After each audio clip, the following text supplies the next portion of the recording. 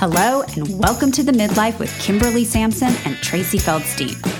If you're over 40 and under dead, you're in the right place.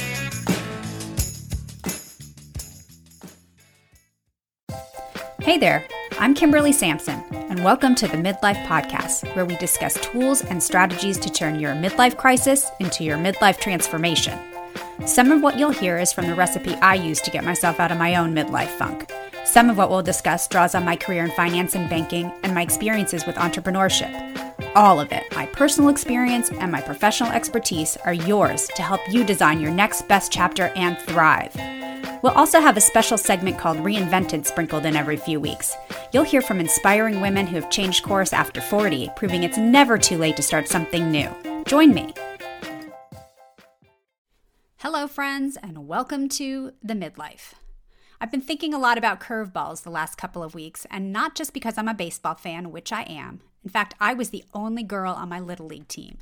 Baseball's a skill that has served me well in life, even though I quit organized teams when my mother convinced me that a boy would never ask me to go play baseball, but he would go ask me to play tennis.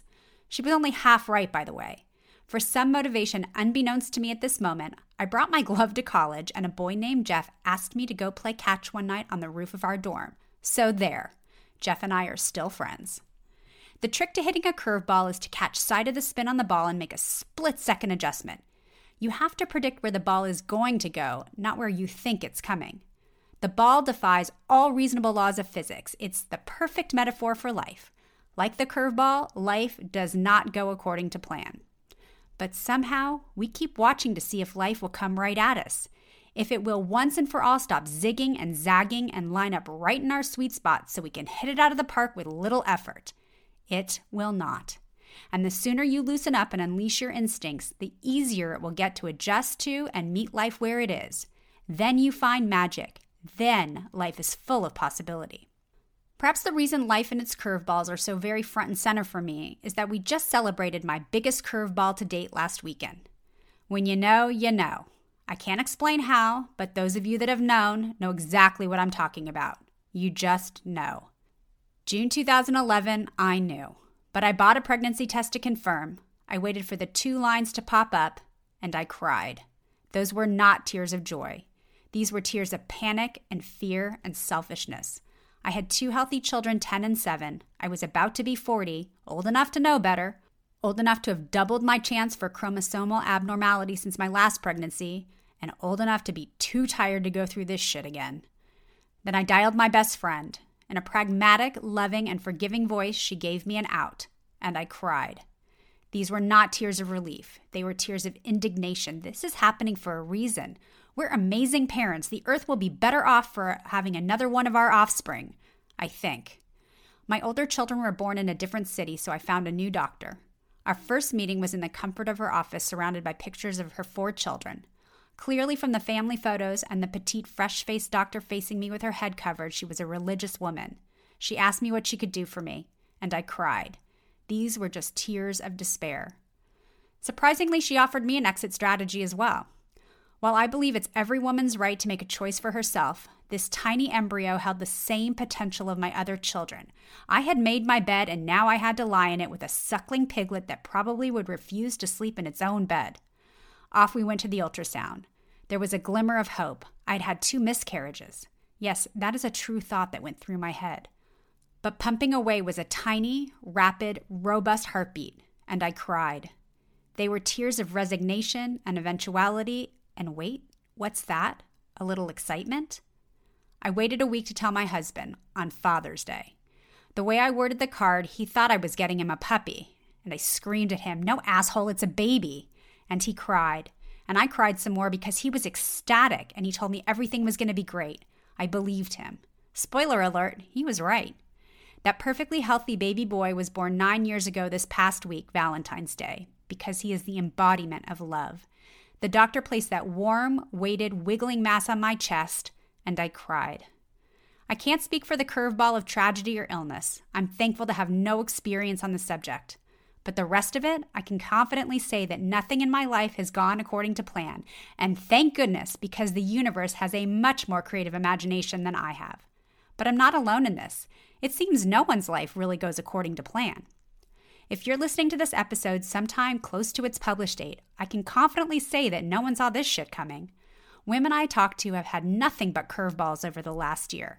Jobs have been lost, marriages have ended, younger children are stuck at home needing massive supervision. Older children have had all sense of normalcy ripped from them. Traditions and rites of passages have been canceled.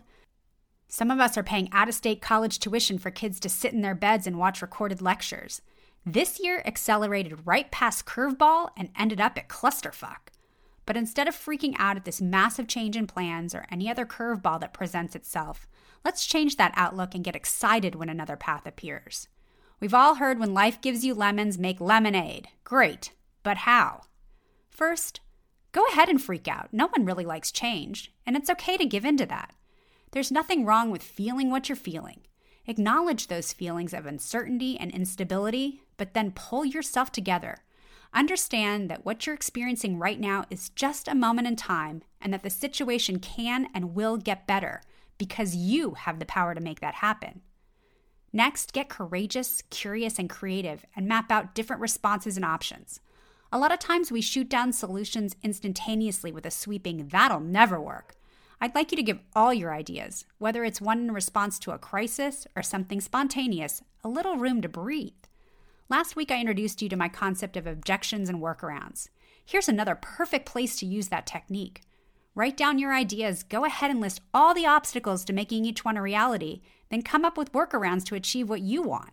Sure, workarounds don't always come without consequences, but you have the power to decide what you are and are not willing to accept. You have choices in every situation. I hope you're starting to see that. Now trust yourself to take action. Know that you can figure out a way to get to the end result that you want and deserve. Believe that you know what to do and how to do it. You'll probably have to let go of some old ways, and in the end, I think you'll come to find out that being forced to do things differently will be a gift. Inevitably, another human being may be responsible or partially responsible for the situation you find yourself in. Forgive them and yourself for your role.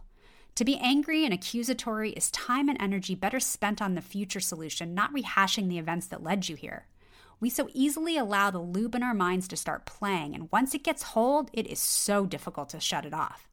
How often have you found yourself lying awake in bed replaying an event or being distracted from doing something with the same thoughts rolling over and over in your head? Before you know it, a half an hour can disappear. And how about when you try to rewrite the past with different things you would have said or done? What a waste of brain power. Unless you have a time machine, you have zero chance of changing the past. All your power and control is over the future. Step into it. Don't get mad and don't plot to get even. Total energy sucks. Just do better. So much better, in fact, that you become so engrossed in your own success and happiness that you practically forget it even happened. I qualify by saying practically because your sense of justice may be strong like mine, and I remember everything. But do your best not to be resentful. I have yet to personally experience or hear of someone else that benefited from letting the poison of resentment fill them and fester. You have to release that shit. Hanging on to any bitterness only hurts you, babe. Rise above the misery. Choose to operate at a different level. Your mind is powerful enough to slough off negativity and open yourself up to possibility. And while I really would like to believe that what goes around comes around, know that you are rarely in the front row to watch karma do her thing. You'll just have to hope for the best. Or is it the worst? Well, really neither. Send good out into the world, even to those who have wronged you. That's the real point of karma. Not to punish others, but to encourage and multiply the good that you will receive. Just focus on you, your actions, and what you can do to show up as a positive force in this world. I promise you will feel freer for it. Believe that life is like a puzzle. It may be in 1,000 pieces right now, but it's meant to fit together. You will work everything out in a unique and brilliant manner. Have the expectation that good things are supposed to happen in your life. Reframe this detour as a gift to get you on a new, better path that was supposed to be yours all along. Even in your toughest moments, picture yourself living a life where everything is worked out exactly as it should. Even if that scene isn't crystal clear yet, imagine what you'll be feeling. Is it peace and calm? Maybe security or purposefulness?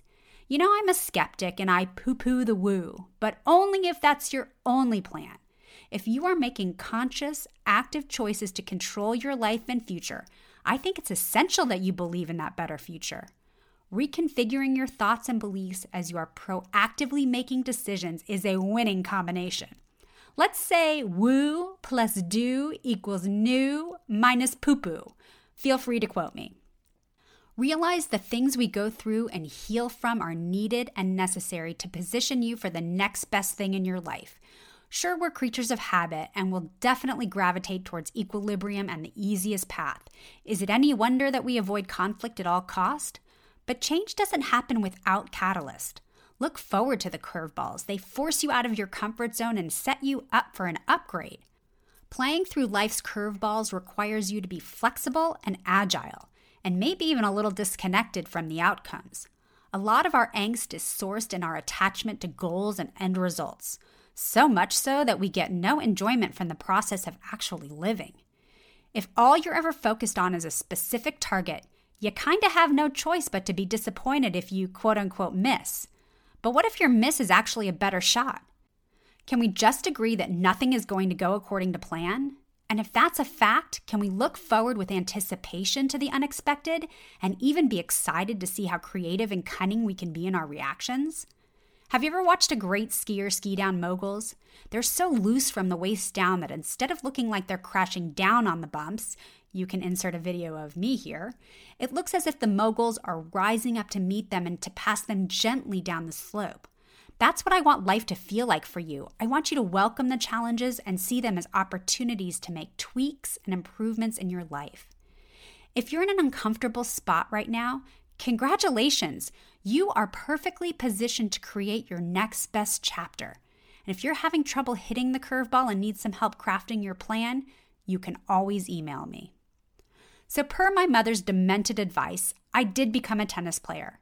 And in fact, I did play tennis with many boys, but usually only once or twice because I don't play nice. Turns out boys don't find that flirty and attractive. Oh well. But my baseball skills have given me lots of afternoons of pleasure playing catch in the front yard with one or some combination of my 3 boys and husband. I still have the same mitt from my Little League days. My husband makes fun of it, saying it's Babe Ruth's glove because it's old and worn, but it does the trick. I just have to be sure to catch the ball before it makes its way completely into the pocket. A glove that's over 40 years old has no padding left, and as the boys grew bigger and stronger, I suffered many a bruise on the palm of my hand. Oh wow, my glove totally fits today's metaphor for life. We have to make adjustments to protect ourselves too. For your entertainment, I'm going to post pictures of my glove and my team picture from my Little League days on my social media. If you want to be sure you don't miss them, please be sure you like and follow The Midlife on Instagram and Facebook. I'll look forward to your comments, but please be kind. I've been hearing crazy stories this week about how this weather is affecting friends of mine in Texas. If you too have been affected by this nutso storm, I hope you are safe and warm and have power. I guess we'll just chalk it up to another curveball.